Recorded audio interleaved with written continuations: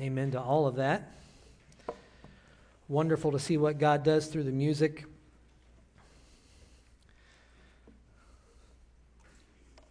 It is a big part of why we join together, to sing, to worship. And I know you can turn on a song at home or sing a song in the shower, and I recommend both those things. Having said that, there's something very sweet and special when God's people get together. That is his plan, by the way. Part of the church getting together is to unify our hearts and unify our voices in worship. I'm thankful for your worship. I'm thankful for the hearts that have been changed and how so many of you are just loving on your God as we sing. Can we stop and bow for prayer one more time as we approach God's word?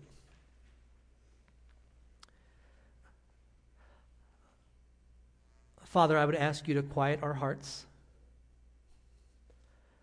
I would ask as the things that run through our mind, the things that are planned for later on in the day, bigger events that are coming up this week, Lord, that you would allow us right now to look into your word, how beautiful and perfect it is, to be blessed by it. We thank you that it serves as a mirror for us to see ourselves.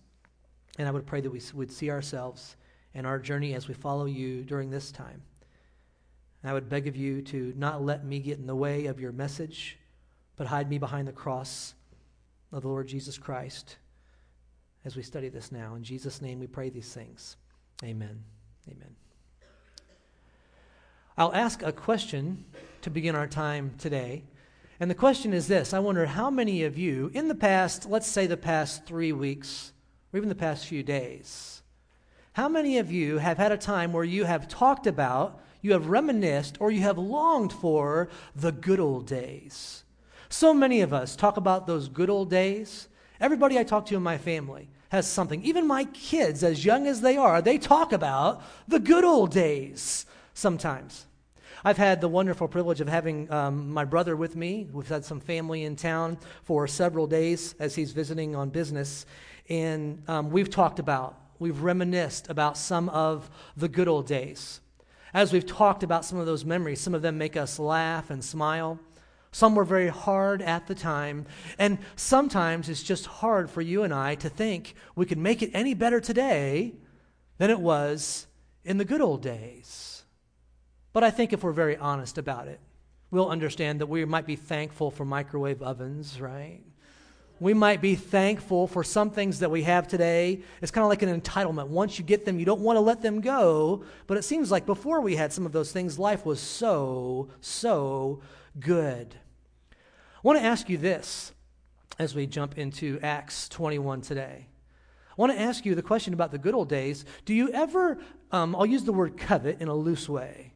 Do you ever long for or covet those days when God used to speak very plainly and very clearly to people? There was something that needed to be done, a decision to be made. And God spoke to Joshua. And God spoke to Abram. How many times have you thought to yourself, with this before me, I just wish God would tell me what to do? If he would only let me in on some of his incredible, unmeasurable wisdom. Let me mention one area that is one of those areas as we approach the scriptures that we say, yes, I believe it because it's in the Bible. But having said that, not quite sure how that works. It's the area of when Jesus Christ, right before he left this world, just before he left, and his disciples had been with him, they had been able to touch him, ask him questions. That beautiful picture of John, the one that he loved, leaning on his chest, being close to him. Lonnie mentioned in the opening prayer today that they asked him to teach them how to pray. So the disciples had Jesus with them. How beautiful and wonderful would this be? And this is the part that we have a hard time believing, I think. He said, I'm going to leave you. I'm going to go. And something better is going to come. I don't know how many of the disciples believed that. Maybe some of them just said, he has said crazy things before that we don't understand. How could it be better than having Jesus Christ in the flesh to touch? But I want to suggest to you that they learned in the early days of the church that what came, the Holy Spirit, was better. And I want to suggest for you today that as the church has continued now, that what we have today is better than the Lord Jesus Christ in the flesh. And some of you say, let me chew on that for a little bit, all right? And some of you have been through the situation to where very clearly the Holy Spirit has done something so amazing and wonderful inside of you that you would say there's no way in the world it could get any better than this. That was God's plan as the Holy Spirit came. As we look at Acts 21, if you're not already there, go ahead and turn to Acts chapter 21. I want for us to start with some practical habits that pertain to this. This idea of the Holy Spirit coming. I'm going to give us 4 practical habits of knowing God's will. As we want to know God's will, I want to suggest that the Holy Spirit is very deeply involved in all of these. Every one of them depends very much on Him. I'm going to start by giving you, and by the way, some take notes. I love that and respect that. Some take crazy detailed notes. I mean, you never hardly look up, right? Because you're writing constantly. I found some of your notes before here in the church. Some of you have horrible handwriting, by the way, just so you know. Some folks don't take notes. I understand that. Having said that, today, the message is about knowing God's will. We're going to look at an instance in the Apostle Paul's life where it seems very much like God's saying 2 different things, 2 opposite things. So how's he going to know what to do? I'm going to give you 4 practices, and I'm going to encourage you to write them down. There's a spot on the back of your bulletin. One of the reasons I encourage you to write it down is because of this paper right here. This yellow piece of paper I have had for 16 years this month. It was 16 years ago this month that I had a major decision to make. And I went into one of my godly counselors who I loved and appreciated, and that's his handwriting right there. I'm not a keeper. I don't keep everything. I love to purge. I almost get a kick out of throwing things away, okay? But I've kept this for 16 years because the counsel he gave me and the wisdom that's in this. And he was obviously a preacher because they all start with S. I'm not going to do that for you today. It's easier to remember if they're alliterated, but I've kept this for quite some time. So I'm asking you, write these things down. Hopefully they will be a blessing and an encouragement to you. I'm going to give all 4 on the screen for us. And so I will not take offense as you are writing these down. And there's a little bit of a sandwich here when we look at these because we're going to say, and the Holy Spirit comes into these as well, we're going to say, I'm going to put them all up on the screen, I think. We're going to say you need to begin with prayer, and then we're going to say you need to end with prayer. So we're going to say you need to start with prayer, so I need to be praying without ceasing, we talk about. By the way, I don't want to go on a rabbit trail right at the beginning here, but I'm going to. People that have that spirit, that say, I'm going to be praying without ceasing, that don't have some kind of a serious time of prayer at some point in their life, that beautiful, wonderful blessing of praying without ceasing, that's only going to have as much success as you have spending time with God in that serious time of prayer.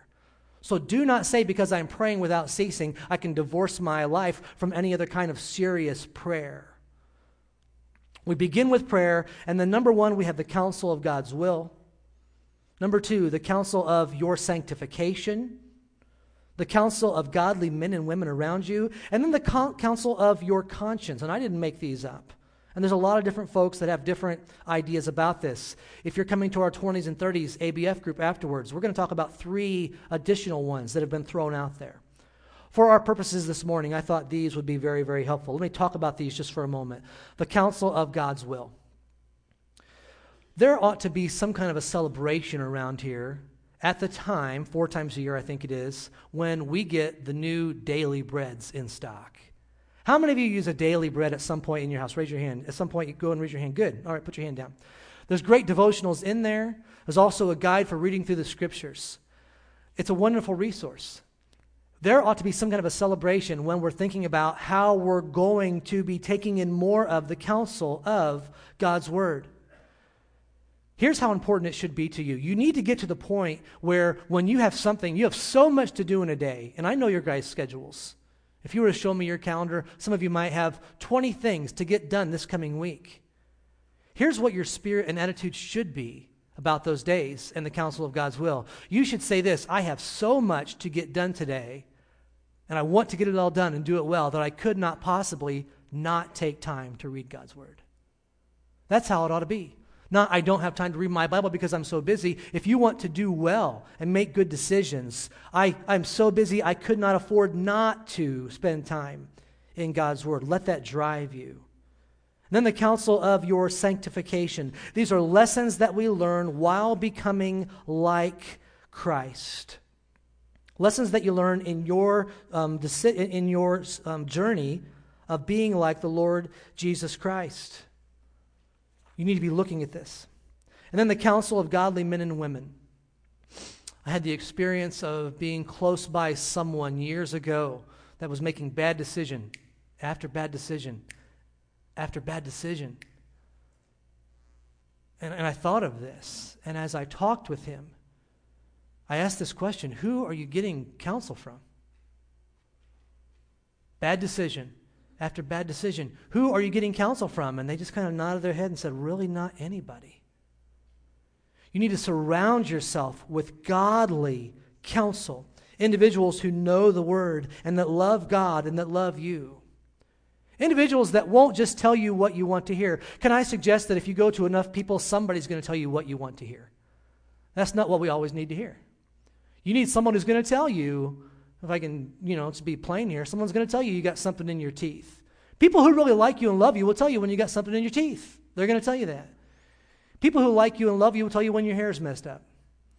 People who like you and love you will say, you know what, you need to slow down on this decision you're about to make, because I'm having some red flags go up. So you need to surround yourself with the counsel of godly men and women. And when we put these three together, it leads us to the counsel of your conscience. The counsel of your conscience, and how beautiful these can be. When we think of our conscience and trusting what's been going on, let me just say this: with all of these, none of them can be taken solely by itself and say, I'm just going to concentrate on this one, and I'm good to go. You have to use all of these and also understand that every one of these can be, it can be distorted. It can be taken the wrong way. How many of you have been a counselor that's given bad advice to someone? Don't raise your hands, all right? I've done that, though. I've given bad counsel to somebody. They didn't do what I said. They got down the road, and I'm thinking, praise the Lord, that they didn't take my advice. They didn't take my counsel. How many of you have received bad counsel? Don't write that person off. When we think of your conscience and trusting our time in God's Word, by the way, that time in God's Word can be tricky as well. Because we can take a Bible verse, and we can use that, and maybe it doesn't mean exactly what somebody tells you it means. Somebody takes that Bible verse, be ye in the world, but not of the world. Did God say that? Yes, He did. What does He mean by that? Well, we need to go through that. And if someone says something, understand they might be wrong about how they interpret that. It might differ than you. They might be right, though. So be very, very careful. And as these work together, I talk about trusting your heart. This is a great book. If you're working on your Christ-likeness, your sanctification, the book Changed into His Image by Jim Berg. This is one of the most worn books that I have in my library.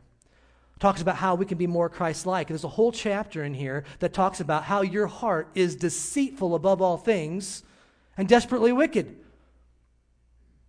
But don't allow yourself to say, I can't trust anything that I think. If I want to do it, I've got to do the opposite because my heart's deceitful. No, don't allow yourself to do that. Just understand that we have to use all these things together. I believe very firmly that God gives His children the desires of their hearts. I also believe that God can change those desires. So these 4 bits of advice for seeking God's will and knowing what to do. All right, what did the Apostle Paul face? He made all kinds of decisions. And by the way, there was some times where he was coming up, he was determined to go somewhere, and God said, no, stop. We don't find it quite so clear here. In fact, we find individuals with completely different ideas that seem like they're all from God. All that to bring us to our text here in Acts chapter 21. I'm going to back up just a little bit and to give us the good background. I want to look in chapter number 20, verse number 22. This is going to set the stage for the desire that's in Paul's heart. So verse number 22 of Acts 20 says, "And now behold, I am going to Jerusalem, constrained by the Spirit, not knowing what will happen to me there, except that the Holy Spirit testifies to me in every city that imprisonment and afflictions await me. You need to remember that because he's going to hear that same kind of message again from some other people. And then go ahead and we look at the reason why Paul wanted to go. Let me give you 2 reasons as we've been studying the book of Acts why Paul wanted to go. First of all, Paul was taking with him an offering. It was a love gift from all the different churches to the needy believers that were in Jerusalem. These were Jews, Gentiles, mixed people, all kinds of people. And they were all giving this gift. And the Apostle Paul knew how important this would be. One battle that Paul constantly came up against with the church, and you should remember this lesson that we've seen again and again in the book of Acts, is that the devil constantly attacks the church from the outside. Has anybody here noticed that we have an enemy that would love to close our doors? He would love to shut us down. They would just love to say, in the day we live in the place we live in, they would love to just say, you know what, you can be a Christian in your house of worship, but don't you dare take it outside these walls into the marketplace. The devil loves to attack from the outside. He also loves to attack the church from somewhere else. Do you remember where it is? The devil loves to attack from within. Oh, we don't like talking about that because it might be somebody sitting next to you. I'm not pointing at anybody. I'll just keep my hands down like this. I'm not pointing at anybody. All right? The devil loves to attack from within, and the Apostle Paul knew this, and again, the devil would attack the church by trying to make these racial lines something that they would separate over. And so taking this offering to Jerusalem and getting there, it was a huge step of helping the church unite within, helping bridge this gap between the Jewish believers that constantly, it seems like, kept insisting that the Gentiles had to live under the law. And even next week, we're going to look a little bit more about that and what the Apostle Paul did to help bridge that gap. Another reason why he wanted to go was because he wanted to preach in Jerusalem when there were a lot of people there.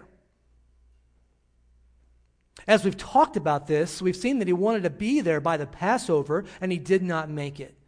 And so now the Apostle Paul's goal is to get there by Pentecost, when so many would be joining together. These are reasons why he wanted to go. And the last time we looked at this in our study, we found the Apostle Paul and the elders from Ephesus had come down, and he gave them that last bit of instruction. And can you remember the spirit, the attitude of their meeting together? Can you remember what they were doing? They were weeping, hugging on him, most of all because he said they would not see him again. You see, when the Apostle Paul went on these 3 missionary journeys, and this is right at the tail end of the last one, when Paul went on his missionary journeys, it was his practice not only to start new churches, but it was his practice to visit the churches that he had already started, even years previously. And now he says, you're not going to see my face again. So they were weeping. Look at chapter number 20. We'll start at verse 36 and go down through verse 3 of 21, starting in verse 36 of Acts 20. And when he had said these things, he knelt down and prayed with them all, and there was much weeping on the part of all. They embraced Paul and kissed him, being sorrowful most of all because of the word he had spoken, that they would not see his face again. And they accompanied him to the ship. And when he had parted from them, we set sail and came by a straight course to Kos, and the next day to Rhodes, and from there to Patara. And having found a ship crossing to Phoenicia, we went aboard and set sail. And when we had come into sight of Cyprus, leaving it on the left, we sailed to Syria and landed at Tyre, for there the ship was to unload its cargo. All right, let's stop right there. As we see what he's doing here, it's clear. He gets on a smaller boat, and it's kind of going day by day and making stops. Paul wants to be in Jerusalem by Pentecost. This is not very time effective for him. So they switch over to a large boat. They're going to go about 400 miles on this larger boat. But the boat needs to stop and unload and reload new cargo. There's about 7 days where he's going to be in this place. And so Paul does what Paul does. He goes and seeks out believers. As we read it, it looks like it's a little bit hard for him to find the Christians, but he does eventually find them. Look in verse number 4. And having sought out the disciples, we stayed there for 7 days. Don't miss this. And through the Spirit, capital S in my Bible, they were telling Paul not to go to Jerusalem. All right. So here we have something that Paul's determined to do. It seems the Holy Spirit had put this in Paul's heart, and now we have other people saying, do not go to Jerusalem. Some of you have found yourself in a place where you have two decisions to make, and neither one is wrong or right. What do you do? Who do you listen to? As we see here, the Apostle Paul and the resolve that is in him, some might say, and honestly, as you study through this, you look at different people's ideas, some people would title this section Paul's bravery. Some would title it Paul's mistake. And I've seen good men that land on both sides of this. Who was right? Who was wrong? What is God's will? Is Paul being disobedient? Were they not thinking clearly? And let me go ahead and give us one little side application here, one little side point, and that is this. Oftentimes, our greatest strengths are going to be directly tied to our greatest weaknesses. So think of yourself as you follow Jesus Christ.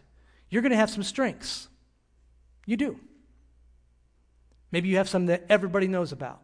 It's very clear that that is your strength. It is very common that that strength that you have that's going to help drive you in your Christian walk, that can also be something that leads to your weaknesses. It just very clearly comes across as a weakness. I mentioned to you earlier that I've had some time to talk about the good old days, if you will, with my brother being in town. And we oftentimes talk about my dad. We see a lot of our father in each one of us, for better or for worse. We see a lot of our father in each one of us. And my dad, very much so, when he was raising us, he had a favorite car. Some of you are car guys. I like that. My dad had a favorite car. His favorite car that he loved, and he bought it more than one of, was he had a Trans Am. Anybody here love the Trans Am? Anybody else? All right, I see two hands. All right. He loved the Trans Am. He bought a Trans Am. In fact, my brother, who's just 13 months older than me, he got his driver's license, and he got to drive the Trans Am. And since he was only a year older, I didn't get my driver's license. I got to sit in the passenger seat of the Trans Am. He loved the Trans Am. I'm not bitter at all. Don't pray for me that way. He loved the Trans Am. That was something that was very strong about him. He loved this Trans Am, and so since he loved it, can you think of, can some of you guess what kind of car he disliked? There was he loved the Trans Am, and so he really did not like the Camaro. And I'm sorry for all you, let's look at some of you groaning out there. I'm sorry for those of you who are Camaro lovers. He loved the Trans Am. Because of that, he hated it. We'd be behind a Camaro. He'd say, look at those yellow lights on the back of that. That is nasty. They need a honeycomb light like the Trans Am has. They need the headlights to pop up like the Trans Am lights do. Well, much to my dad's dismay, the Camaro made a big run a few years back. You'll still see him around town and even in our parking lot. The Camaro made a big run, and I was talking to my dad not too long ago, and I decided to just do a little bit of prying here with him. And I said, Dad, have you seen that new Camaro? Just like that. And I'm thinking he's going to have to concede because it's a cool-looking car. He's going to have to. Let me tell you how strongly my dad felt. The first thing he said to me is this, and I'm going to try not to sound too much like him, but he said, oh, man, I'll tell you what. I was talking to a mechanic the other day. He told me how many of those Camaros he's had in his shop. Those Camaros are junk. No more Trans Ams to defend, and still he hates the Camaro. Here's the point. Oftentimes, what you're good at can even lead to maybe something that you might be bad at. Here's what I mean by that. If you are very, very good at discernment, some of you have a gift of discernment. You can look at a situation, you can look at something that's going on or a person, and you can have a good handle and see things that maybe others can't see. That's a beautiful strength. But that strength can also lead to you being judgmental. It can. Guard against that. Maybe some of you have the gift of mercy. You're a very merciful person. You see somebody and something happens and your heart goes out to them. And even you're close with someone and you want to show mercy right away to them. And that's a beautiful thing, and I hope this place is filled with folks who have the gift of mercy, and you show that oftentimes in your life. But don't miss this. if you're strong in mercy, it very well might be that you might be soft on sin. What your strength might be might also be very closely tied to what your weaknesses might be. And I'll say all that to say this. It is very possible, I don't know for sure either way. I'm not siding with anybody who was right, Paul or all these other believers that the Holy Spirit spoke to him. Who was right, who was wrong. The Apostle Paul, if he had something that he was so strong about, it was getting the gospel out. It was preaching the gospel. It was doing away with this incredible, horrible divide between the Jews and the Gentiles. And so very possibly when everybody said, do not go, he would just push through. I'm already moving. We're not having this conversation. It's very possible that his weaknesses would drive him to go there. I can't say for sure. Let's look at verses 5 and 6. When our days there were ended, we departed and went on our journey, and they all, with wives and children, accompanied us until we were outside the city. And kneeling down on the beach, we prayed and said farewell to one another. And then we went on board the ship, and then they returned home. Now let me give you, this is a tough one. I'm going to give you a tough one for those of you who have been part of our study. When we're reading through the book of Acts, and we find the author writing the word they, and then writing the word we. When we find that word we went on board the ship, who does that mean is with them? Who's with them when he writes we? It means that Luke is with them, the writer of the book. I want to say this. It's very possible that when they had this prayer down on the beach, everybody went down to the beach, they're all seeing him off. Have you ever heard somebody pray and they're not really praying to God, but they're kind of praying so you could hear what they're praying? Have you been part of that? I've been part of that. I've been in a prayer time when someone's praying and they're saying things and I'm thinking, I think they're talking to me. I'm pretty, and that might have been going on. I can't say for sure, but very much so this prayer time might have been, oh God, please help Paul to see the error of his ways. Help Paul not to go down to Jerusalem. Help him see that the Holy Spirit and what he's told us is right. They could have been talking through their prayers. Is God genuinely the audience? I'm not sure about that, but we need to be careful to make sure that God is always our audience when we are praying. As we look at verses 7 through 10, we're going to wrap this up. When we had finished the voyage from Tyre, we arrived at Ptolemais, and we greeted the brothers and stayed with them for one day. On the next day, we departed and came to Caesarea, and we entered the house of Philip the evangelist, who was one of the 7, and stayed with him. He had 4 unmarried daughters who prophesied. While we were staying for many days, a prophet named Agabus came down from Judea, and coming to us, look at this picture, he took Paul's belt and bound his own feet and hands and said, "Thus says the Holy Spirit, this is how the Jews at Jerusalem will bind the man who owns this belt and deliver him into the hands of the Gentiles." Now, let me just stop here and remind us of something, because we come across this passage where we have Philip, and he's got these 4 unmarried daughters who are prophesying, and we have Agabus, who is a prophet. I knew a couple of years ago when we jumped into the book of Acts, there were going to be some sensitive topics that we're going to talk about. I'm fairly confident that everybody listening today is not going to be in the same place of this. Let me talk about this just for a moment, and as I oftentimes say, if I succeed in driving you to the Scriptures to study out what you think for yourself, that's a wonderful success when we join together. In the founding of the New Testament church, there were 2 positions that were key. When the church started, 2 foundational positions. Here's what Ephesians chapter 2, verses 19 and 20 says. You are fellow citizens with the saints and members of the household of God, built upon the foundation of the apostles and the prophets. As God started his church, it was on the foundation of the apostles and the prophets. And Paul, later on, when he starts a church and when he turns over the authority of the church to someone, he always turned it over to the pastors and the elders. There was never a mention of the prophets and the apostles. Now, the word prophet can be used as a teacher in a different word, if we take that. But this idea of one that prophesies, and the apostles, ones that had seen and been with Jesus Christ. That's different. Involved in the work of the apostles and the prophets was revelation from God. Today we have a completed Word of God. We have all that God wants us to have written down for us. But in this day, God would give revelation to the apostles and to the prophets. They did not have the completed Bible yet. We can even divide that down. Hopefully I'm not losing you here. This is important for you. The apostles, when they would get revelation, it was mostly doctrinal revelation.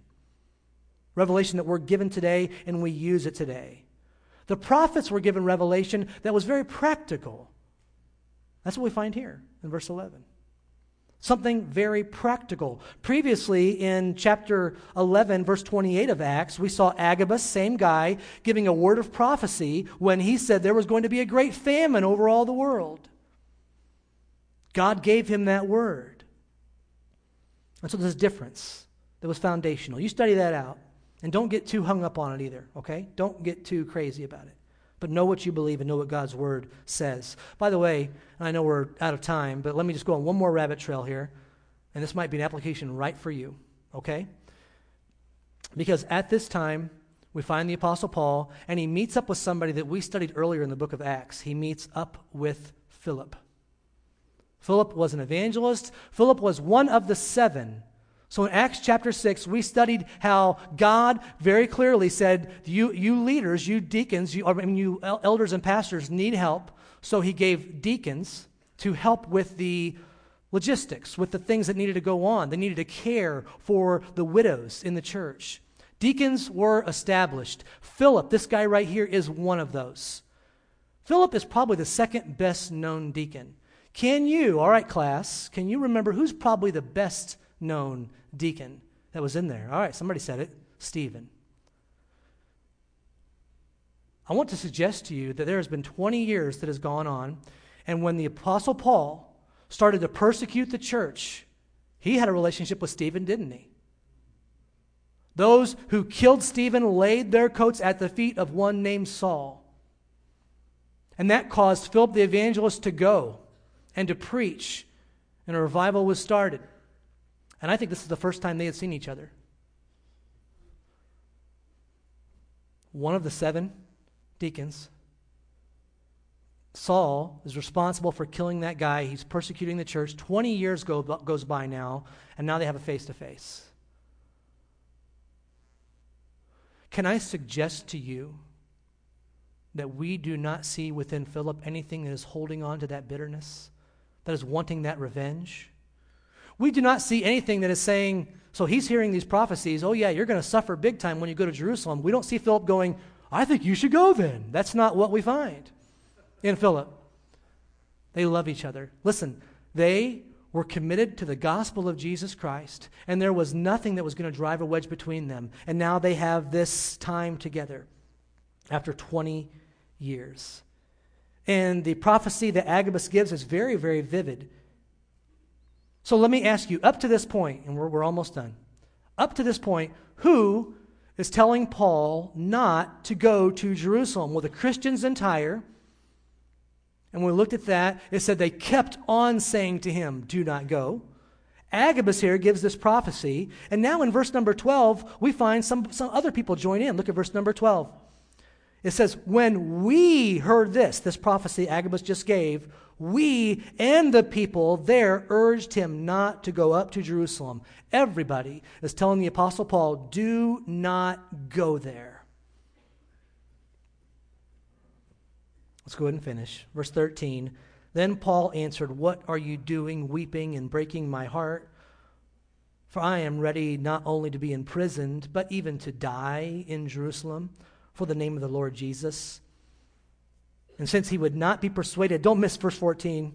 This might give us some great clues and answers here. Since he would not be persuaded, we ceased and said, let the will of the Lord be done. After these days, we got ready and went up to Jerusalem, and some of the disciples from Caesarea went with us, bringing us to the house of Mason of Cyprus, an early disciple, with whom we should lodge. And so here we find the very end of Paul's 3rd missionary journey, but he's not done in ministry.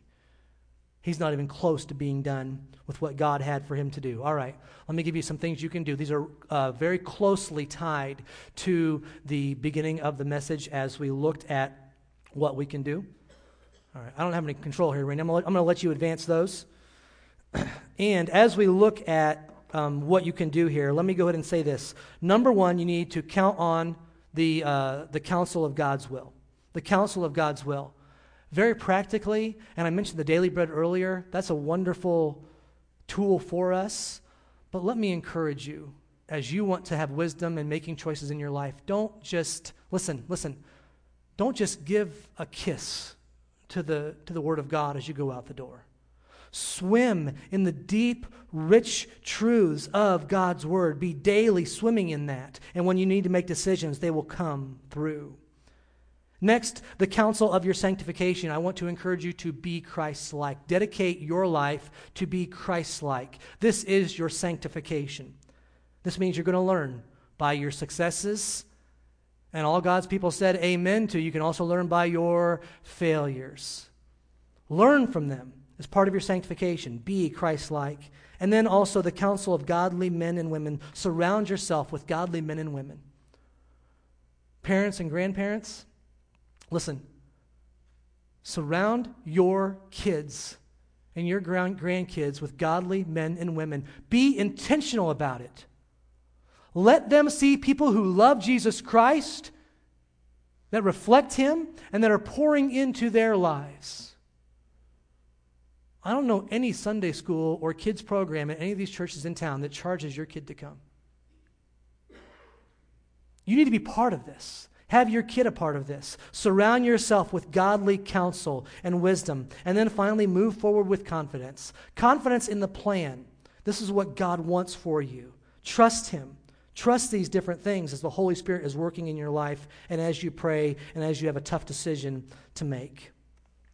And by the way, one more. You will never be able to know. This isn't for everybody. It's only for some. You will never be able to know God's will if you are not saved. If you've not come to the point where you've dedicated yourself to following Jesus Christ, asked Him for forgiveness, you cannot know God's will. You can get some wisdom out of the Scriptures. You can get some wisdom from godly people around you. You can make a good decision every once in a while, but you cannot genuinely have the confidence to move forward if you are not a follower of Jesus Christ. And 1 Timothy 2:4 says that it's God's will for you to be saved if you're not following Him today. Let me close with this quick story, because I faced this in the past couple weeks. I had a decision to make. It wasn't clear for me. I wasn't sure what to do. And every one of these things came into play. I'm thankful for the many people at Calvary here, as well as other churches, that play a role in the National Day of Prayer. And I'm thankful for those of you that prayed for that. I'm thankful for leaders in our church. I got a text from one of our leaders before 6 a.m. I was up. It's okay. I got a text before 6 a.m., and he said, my wife and I were talking about this. They were praying about it. They wanted this to be a success, this National Day of Prayer event that we really do a lot of the work for here. And the forecast was for, you guys remember what it was for? It was for rain all morning, all afternoon, all day. And it's an outside event. And as we're going to this, I was scrambling, wondering what to do. I knew it was supposed to rain. I had so much to do that day, I could not possibly not spend time. Wait, double negative there. Sorry. I had so much to do there that I had to spend time in God's Word to get the things done, to make the right decisions. I also surrounded myself with counsel. I called at least 2 people that I just respect their opinion. They had nothing to do with it. They know a little bit about it.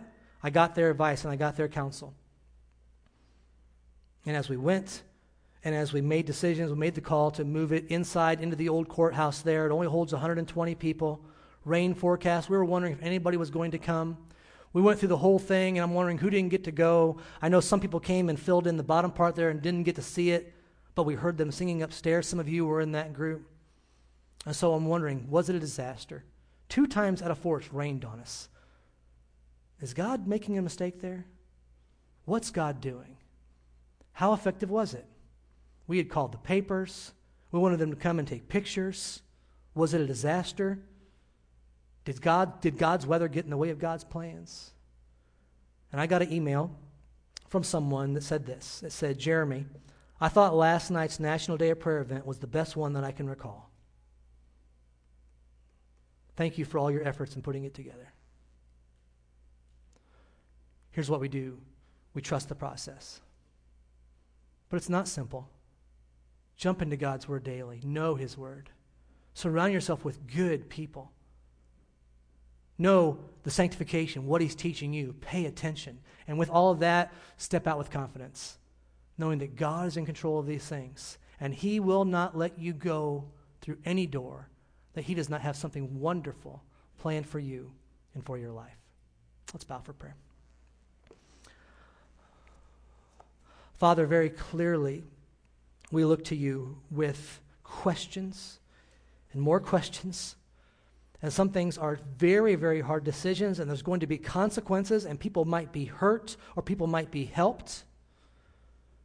Would you allow us as a church family to look at the principles of your word and apply them?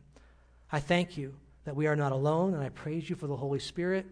And I would say amen and amen to Jesus Christ. When you left this world and you said something better is going to come, I thank you that the Holy Spirit is within all those who follow you.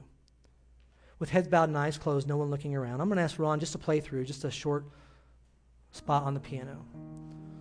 I want to give you a chance to pray. Maybe you've dropped the ball in some of these areas. Maybe your pride won't allow you to ask anybody for counsel and advice to where it would actually change what you do. Maybe you don't have a relationship with God's word like it should be. Or even today, maybe you're not a Christian. Maybe you're not following Christ. Take care of whatever God's laid on your heart during this time.